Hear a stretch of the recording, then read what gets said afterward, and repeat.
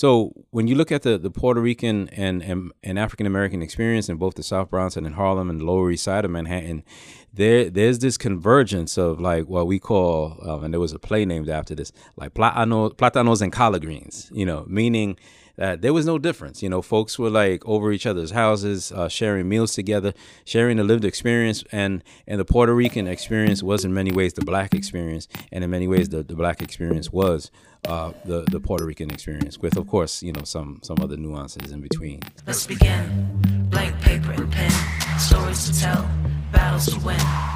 Deep breath and count to 10. Let's begin. Let's begin. Let's begin. Let's begin. What up, folks? This is Leroy Barber with the Sit Up Podcast. And guess what? It is summertime. Yeah. Now, I'm from Philly. So, summertime, I connect with Will Smith's song, right? Summertime, sit back and unwind. You know what I'm talking about? So, just want to tee up the summer. And as we get to our relaxed mode, Sit Up Podcast is going to take a little summer break as well. Now, it's not going to change our content. There'll still be some content coming forward for you every week, but we're not going to do a whole lot of live shows this summer. We'll do a couple, but not a ton of those. You will still hear new stuff. We got some Jose Humphreys coming. We got interview with my wife, Donna Barber, coming. Some stuff left over from Inhabit and the Voices in our travel. So summertime will be this relaxed time for the Sit Up Podcast. But I do have some questions about summer. I always got questions. What's a cookout and barbecue to you, right? What does that look like? You're gonna have some barbecue, some cookout this summer.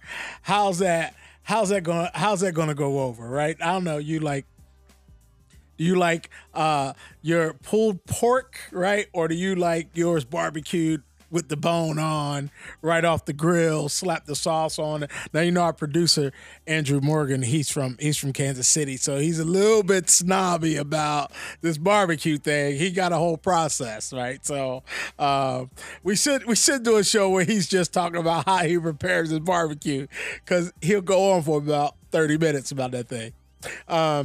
So here in PDX, we got something called Good in the Hood, right? Where we go down and there's a festival and everybody come out. There's some music, doing some old school stuff. So what kind of festivals are happening in your city this summer? What you gonna get out to? How you gonna celebrate the summer and unwind? Some folks go camping. Now I know camping's some people camp, some people don't. I know I got some black folks listening and going, we ain't going no camping, right? I know, but some people are going to go camping. I think I'm gonna take my kids camp. Some of y'all, all y'all don't know me, but I'm cool with an RV rolling out and get some camping done. So that's me. Doors open, you open up the doors, right? You kind of let some of that hot air in. People kind of hanging out on the stoop, right? If you're from Philly, you're hanging out on the steps. You're from Baltimore, you're sitting on the stoop, right? I don't know what they do in LA. I'm not a West Coast guy, but I'm telling you, East Coast, we out and about in the summertime, hanging in the streets. School's out. Kids are either at the house all day, right? Nowadays, kids are on their video games, right? But when I was a kid, we hung out all day long. We got up in the morning. We were outside playing football, getting all sweaty. Matter of fact, I don't know. This will tell you how old I am. My mom would come in the house in the summer to eat. She'd be like, y'all smell fresh. Y'all smell like outside. I don't know what that means, but that's an old school Southern thing about the summer. Yeah, and some people take a break from church in the summer. Now, my mom, there was no such thing as a church break, right? But the church attendance in the summertime drops off. People don't go to church in certain places. Now, and that's a cool topic to talk about. Like, is that a cultural thing or is that all churches, right? Do white churches fall off more than churches of color in the summer? I wonder. We should maybe take some surveys. We should throw a survey up and see what happens with church attendance in your church based on some cultural stuff. And the church I grew up in, there was Vacation Bible School. So I know even if you didn't go to church, like Vacation Bible School, churches kind of do it up in the summer. I'd like to see that thing brought up to speed a little bit more, bring into some contemporary versions. Maybe your church should do like a church block festival for 5 nights, right? Get stuff out in the street, some barbecue stuff, close off the street, and just have some block parties every night, and have the church get to know the community that way. That would be cool. That's for free for y'all churches that don't know what to do in the summer. But it's summertime, y'all. And the Sit Up Podcast is going to take a break. Content will still come at you every week or every other week. Still listen in and catch up if you need to. Start from the beginning and listen to us all over again at Sit Up Podcast. This is Leroy Barber. You can reach us on Facebook at Sit Up Podcast. You can get me at Leroy Barber on my Twitter. You can get me on my Facebook. You can get me on my Instagram. Leave some messages this summer. I'd love to get back to you. We'll do a couple live shows just to keep it fresh. But y'all have a good summer out there. Let's begin. Listen, and let's be clear. You only get one chance, one opportunity, one request to appear, one moment to consider what you might hold dear, a few seconds to digest what might be coming near, a quick check of which direction you may want to steer. Maybe God is pro-choice. He gave each of us a will, a mind, a voice, and whether we will make statements, speak truth, or add to the noise is up to us. To take the dust we've been given, to treat our seconds like cents and watch how we spend them, to use our words like olive branches in the mouths of birds and watch where we send them. Take the negative thoughts we were taught, take our wounded souls and hearts, and let God mend them. Let's begin. Blank paper and pen, stories to tell, battles to win. Deep breath and count to 10. Let's begin. Let's begin. Let's begin. Let's begin. Welcome into the Sit Up Podcast. I'm your producer, Andrew Morgan, and we've got a chance to sit down with some of the most innovative people who are doing great things all over the country. And so I always like to point out that Sit Up stands for Sports, Innovation, Theology, U, which is the ugly, and not that I'm saying that you're ugly, but just talking about the injustices of the world, and as well as public discourse. So we always want you to kind of interact with us. So you can hit us up by looking up Leroy Barber on Twitter, Facebook, Instagram, anywhere you can find Leroy Barber. Talk stuff to him about the Sit Up Podcast, and he will be happy to get with you about it. But right now, we have one of those pieces from the eye. We have one of those innovation pieces, someone who's figuring a unique and beautiful way to get the job done. And so can you introduce yourself to the people? Absolutely. Great to be here. My name is Jose Humphreys, and I'm a pastor of Metro Hope Church in New York City, in East Harlem, New York. All right. So what got you into the kind of work that you're doing?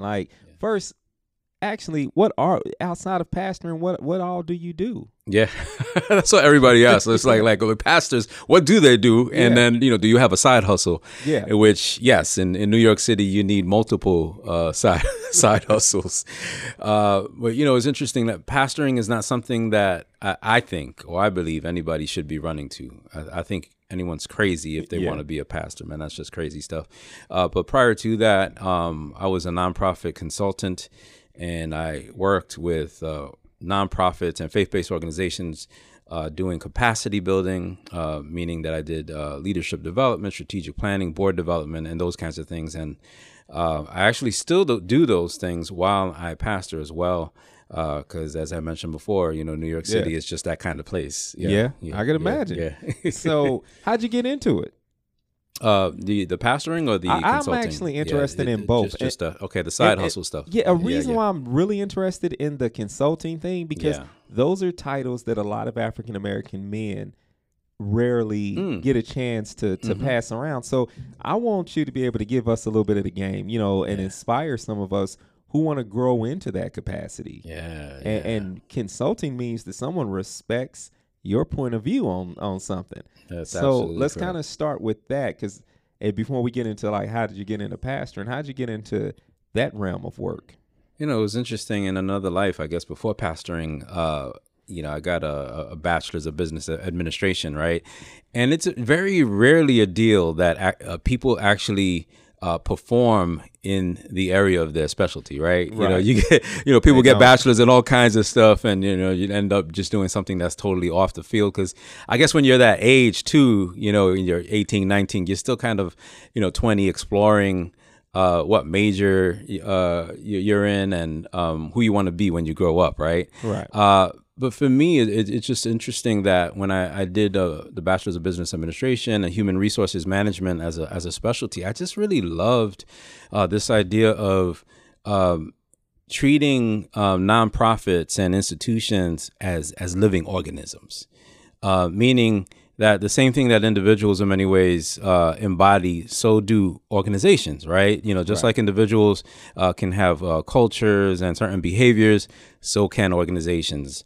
Just like individuals have, cultural identity, so maybe some sort of purpose in life, so do organizations as well, except you're dealing with a collective. And there was just something about coming alongside of nonprofits and helping them to think about mission alignment, reimagining maybe their work in the community by doing an environmental scan, because the hood is changing, and now we have to adjust. When I think about those kinds of things, those were things that really fascinated me. And just to respond even more directly, I think what really made the connection for me was I've been facilitating for a long time, you know what I mean? And that Right. ironically started in the church, right? I didn't just consider myself like a Sunday school teacher, but I picked up a lot of facilitation skills, and then I got trained.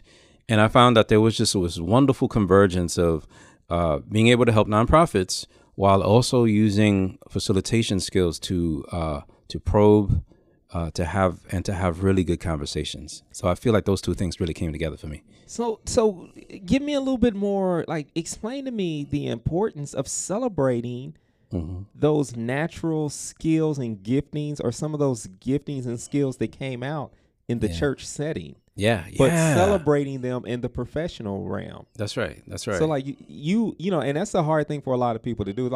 They're not realizing they're sitting on the ability to be a facilitator. That's right. So how did you come to terms with that? Man, when you talk about the Black and the Hispanic church, the Latino, Latinx church, you when you think about young people are thrust into leadership positions at such an early age, many seminaries kind of look down on that, and saying, well, they didn't get the proper training, the proper perspective. But make no mistake, people are getting mentored in these settings, and people are learning how to lead, how to facilitate, how to do lesson plans. And so you take basically, I guess if we can call it the church hustle, right? Because when I even think back to my first job, which I wasn't really technically qualified for. I was a 20-year-old kid, snot-nosed kid, applying for a supervisory position at a homeless shelter. It was an 88-bedroom facility. And I just remember not necessarily cooking up an inauthentic resume, but just taking the skills from the church, right? So if it wasn't a youth ministry position, I was the youth coordinator, right? Right. And all of a sudden, I wasn't necessarily just teaching Sunday school, but I was an educator, right? And it's really just about jargon and language, right? That allows for these pathways. It's basically knowing how to work your gift, and also knowing how to sell your strengths. And I think that's something that, our community, Black community, Afro, Latino community has not been taught. Yeah. It's a lot of self-pride. You got to have a little bit of pride. That leads me to my next question with you.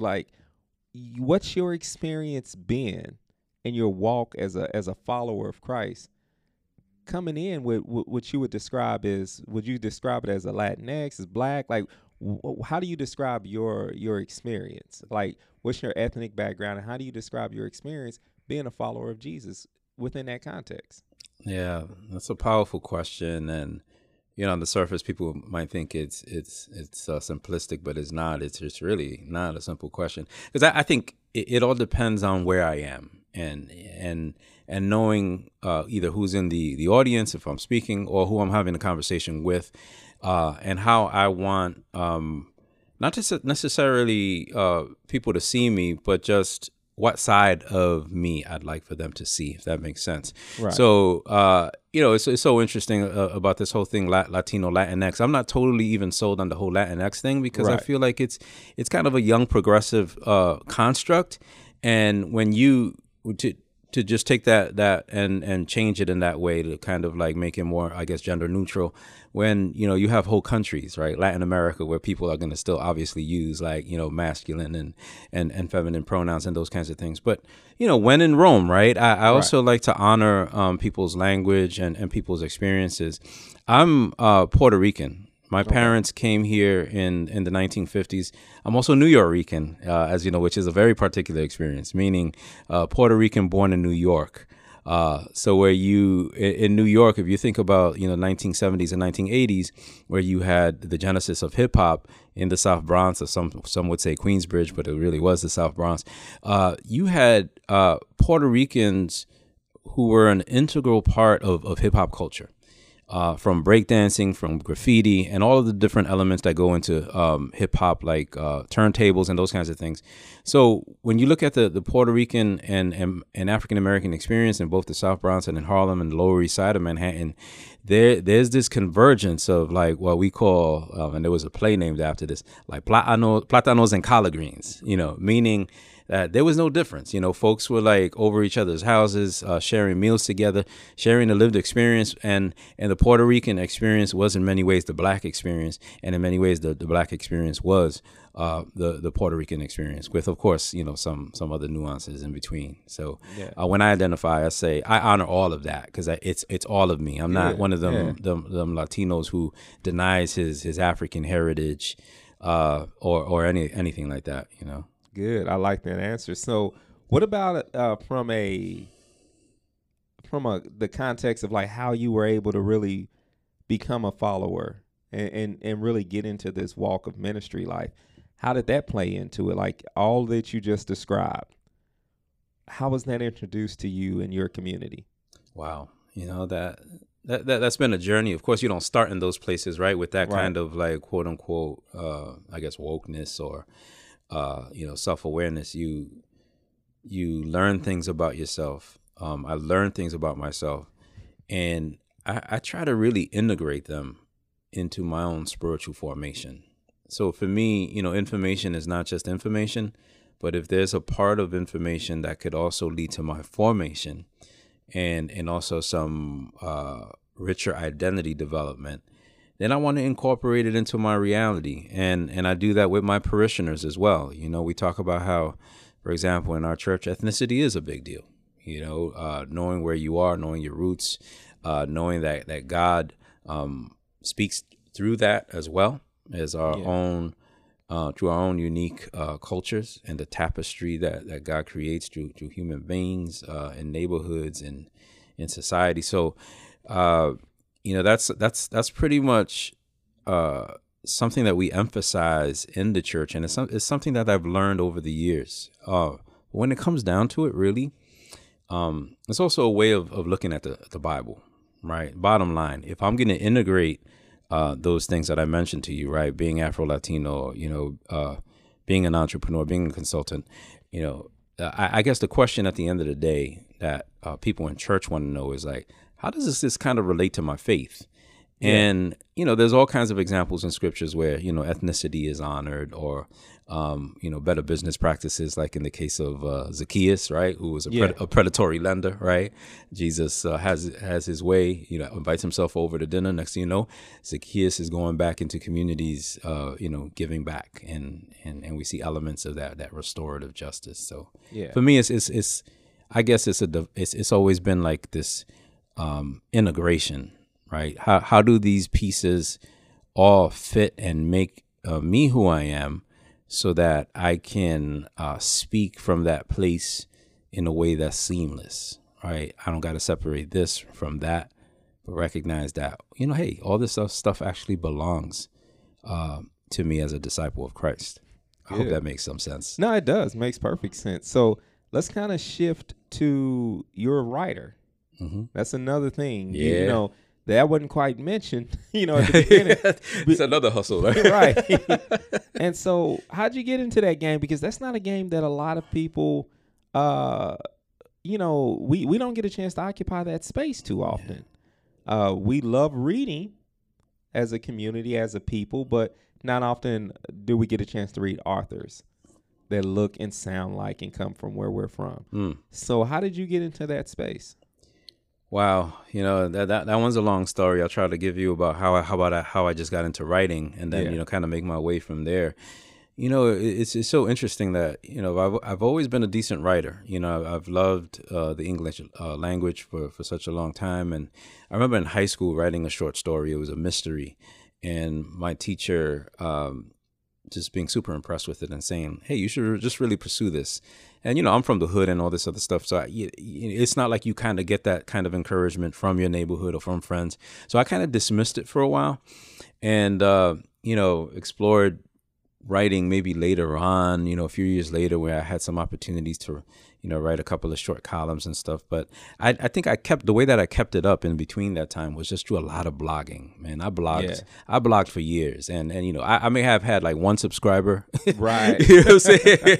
One person actually liking my comment, or in those days we didn't even have a like button. It was a comment, right? And sometimes that could be like 0 for a long time.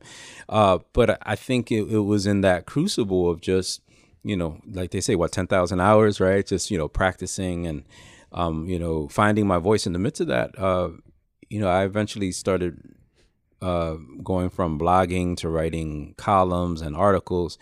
And then, Helen Lee from InterVarsity Press, she was an editor at the time. She was writing for Christianity Today before she moved to IVP. She had heard our church's story and thought it was fascinating. And she said, how do you like to come in for an interview? And somehow the interview didn't work out. But 1 year later, and this was after I graduated from seminary and made it a goal to write more. That was my prayer. I was like, God, I want to write more, and I want maybe the writing to be published if it's something that you see. So not a year later, Helen sends me this email, and it was just like, Jose, how would you like to write a book? Because I find that your church story and even your personal story is fascinating. And that don't happen every day where a publisher's like knocking on your door or sending you an email. Yeah. So I knew right there and then it was just kind of like this endorsement, and an endorsement, a divine endorsement, and also an open door that I didn't want to take for granted, but I was going to seize that moment in every good way. Yeah. So tell us a little bit about I'm actually going to ask you 2 questions. Uh-huh. I want you to tell us about your book. Yeah. But I don't want to forget to ask you to tell me this story about your church.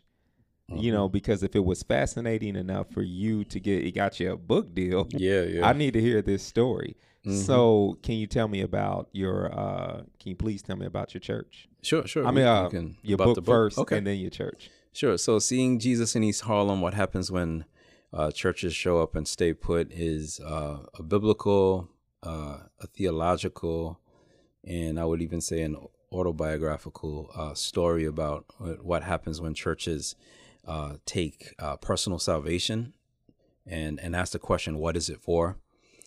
Prophetic witness, meaning what happens when I stay rooted in communities and begin to be mindful of my presence there so that it's redemptive and contributing to healing and also justice. And prophetic witness I had mentioned, and also place, which is the third phase of it. Like when we inhabit places, when we spend any amount of time with intention, with sincerity, with our neighbors, suffering through what neighbors suffer, going through the ordinary mundane rhythms of just living in a community. Doesn't even have to be exciting. How does that intentional kind of staying transform our sight? So, those are like the 3 phases that I mention in the book. And the other way that we interpret them in the book is like showing up, staying put, and seeing. Like what are the results of showing up and staying put? I believe that it's a transformative process that not only individuals can go through, but we as a church can go through as well. So I wanted something that church planners could read and feel like they were not alone, that seasoned pastors could also read and also feel like, oh, there's different ways of approaching not only the scripture text, but also neighborhoods as well. And what I've also heard, which has been really encouraging, is that lay folks are reading it and finding just amazement that such a church even exists. And it's something that you take for granted sometimes when you're immersed in the narrative and also the history of it. I can imagine. Yeah. So it's been a pretty amazing story, which I guess a segue for your next question, which was about just to share a little bit about the church. I think what's fascinating about the church is how we started and how we've been able to still survive and thrive in a gentrifying neighborhood. But when we first started, we were this kind of like ragtag group that was ecumenical in nature. We started off as a conversation, really, with no intention of starting a church. So you had, some evangelicals, some Presbyterians, some burnt out Pentecostals, an Irish Catholic Jesuit.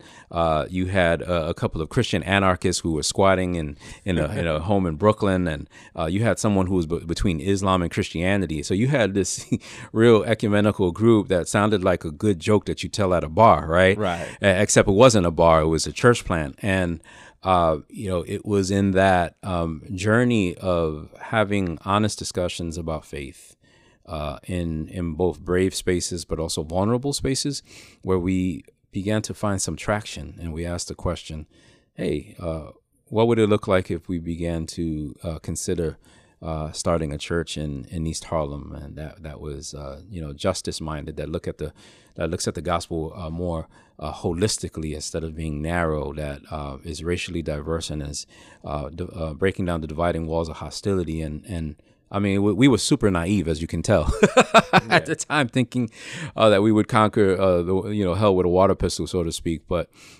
I find that and the book makes light of this as well, that through many of my mistakes, through just my honest assessments about my own limitations as a pastor, we also see the miracles of God and hope. What happens when people show up together and witness the transformation and the signs and wonders. I'm gonna ask you two last questions, and so my first question is related to just gentrification. Personally, how are you dealing with this? Because you're a native, right, of that area, and is there any root trauma, shock, from seeing some of these things happening? What is it doing inside of you, seeing gentrification on a personal level? That's a great question. And while I'm not native to East Harlem, I've been there for almost 20 years. So I have tapped into the roots, though, into the root system and some of the collective hurt and pain. And the neighborhood that I'm originally from went through the same narrative, where it's become super expensive. People have been displaced. The Lower East Side of Manhattan, which I mentioned in the book. So I've been in the midst of two real gentrification stories. And to answer on a personal level, right, there's a sense of displacement, except you're still living there. Yeah. And you see how folks move in and the attitude and the posture that they move in with, and it's almost like they're waiting you out. They're like, well, we know this neighborhood is up and coming. And we know this will change. and you almost get the sense that some have said that urban renewal is just another code word for Negro removal, as I heard one politician say. So there's a sense of trauma, and there's a sense of feeling divided because I recognize that because of my own education, and also my wife and I are both young professionals, or semi-young, I guess at this point. That we also are part of that narrative on some levels as well. So I have to be self-critical. So on one hand, it's about really challenging people who are moving in to really think about a new way of staying, because we cannot contradict, in a sense, counteract these forces in New York City specifically, maybe in other places like Pastor Jay talked about in Inglewood, and what they're doing. But it really is a sense of loss. And to be honest and not over dramatic, I feel for certain parts of New York City, a kind of an apocalyptic moment, meaning the end of a community as we know it. Yeah. I can imagine. So what's next for you, your church, your writing, your consulting, as you as a whole? Like, where do you see yourself going? What can we look forward to with you? What's exciting? What's new? That's a great question. I think I definitely want to write another book. I think I have one in me, and I think it's going to be kind of looking at the intersections of healing and also shalom and justice and how those things work together, because too many of our prophets are activists in the church. People are getting burnt out left and right doing the kind of work that we do. You know, a lot of the folks in Habit can testify to that.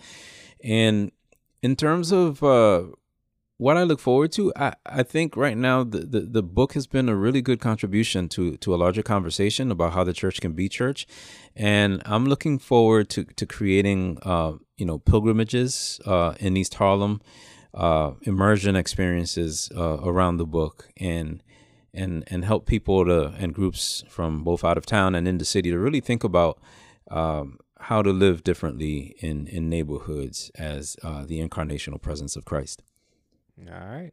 Well, thank you for joining us on the Sit Up Podcast. We've really, really enjoyed my time with you, man. And likewise, thank you. Enjoying. I look forward to reading your book, and we're gonna have you back on because I'm really, really want to hear what it would sound like to have you and Leroy together going back and forth on some issues. So we're definitely gonna have you back on the Sit Up Podcast. Yeah, Leroy's my brother. Yeah, I would love to do that. All right. Thank you.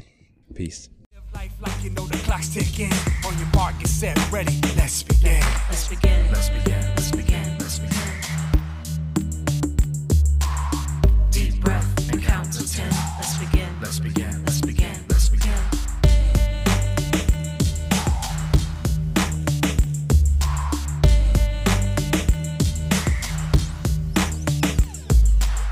Deep breath and count to 10. Let's begin. Let's begin. Let's begin. Let's begin.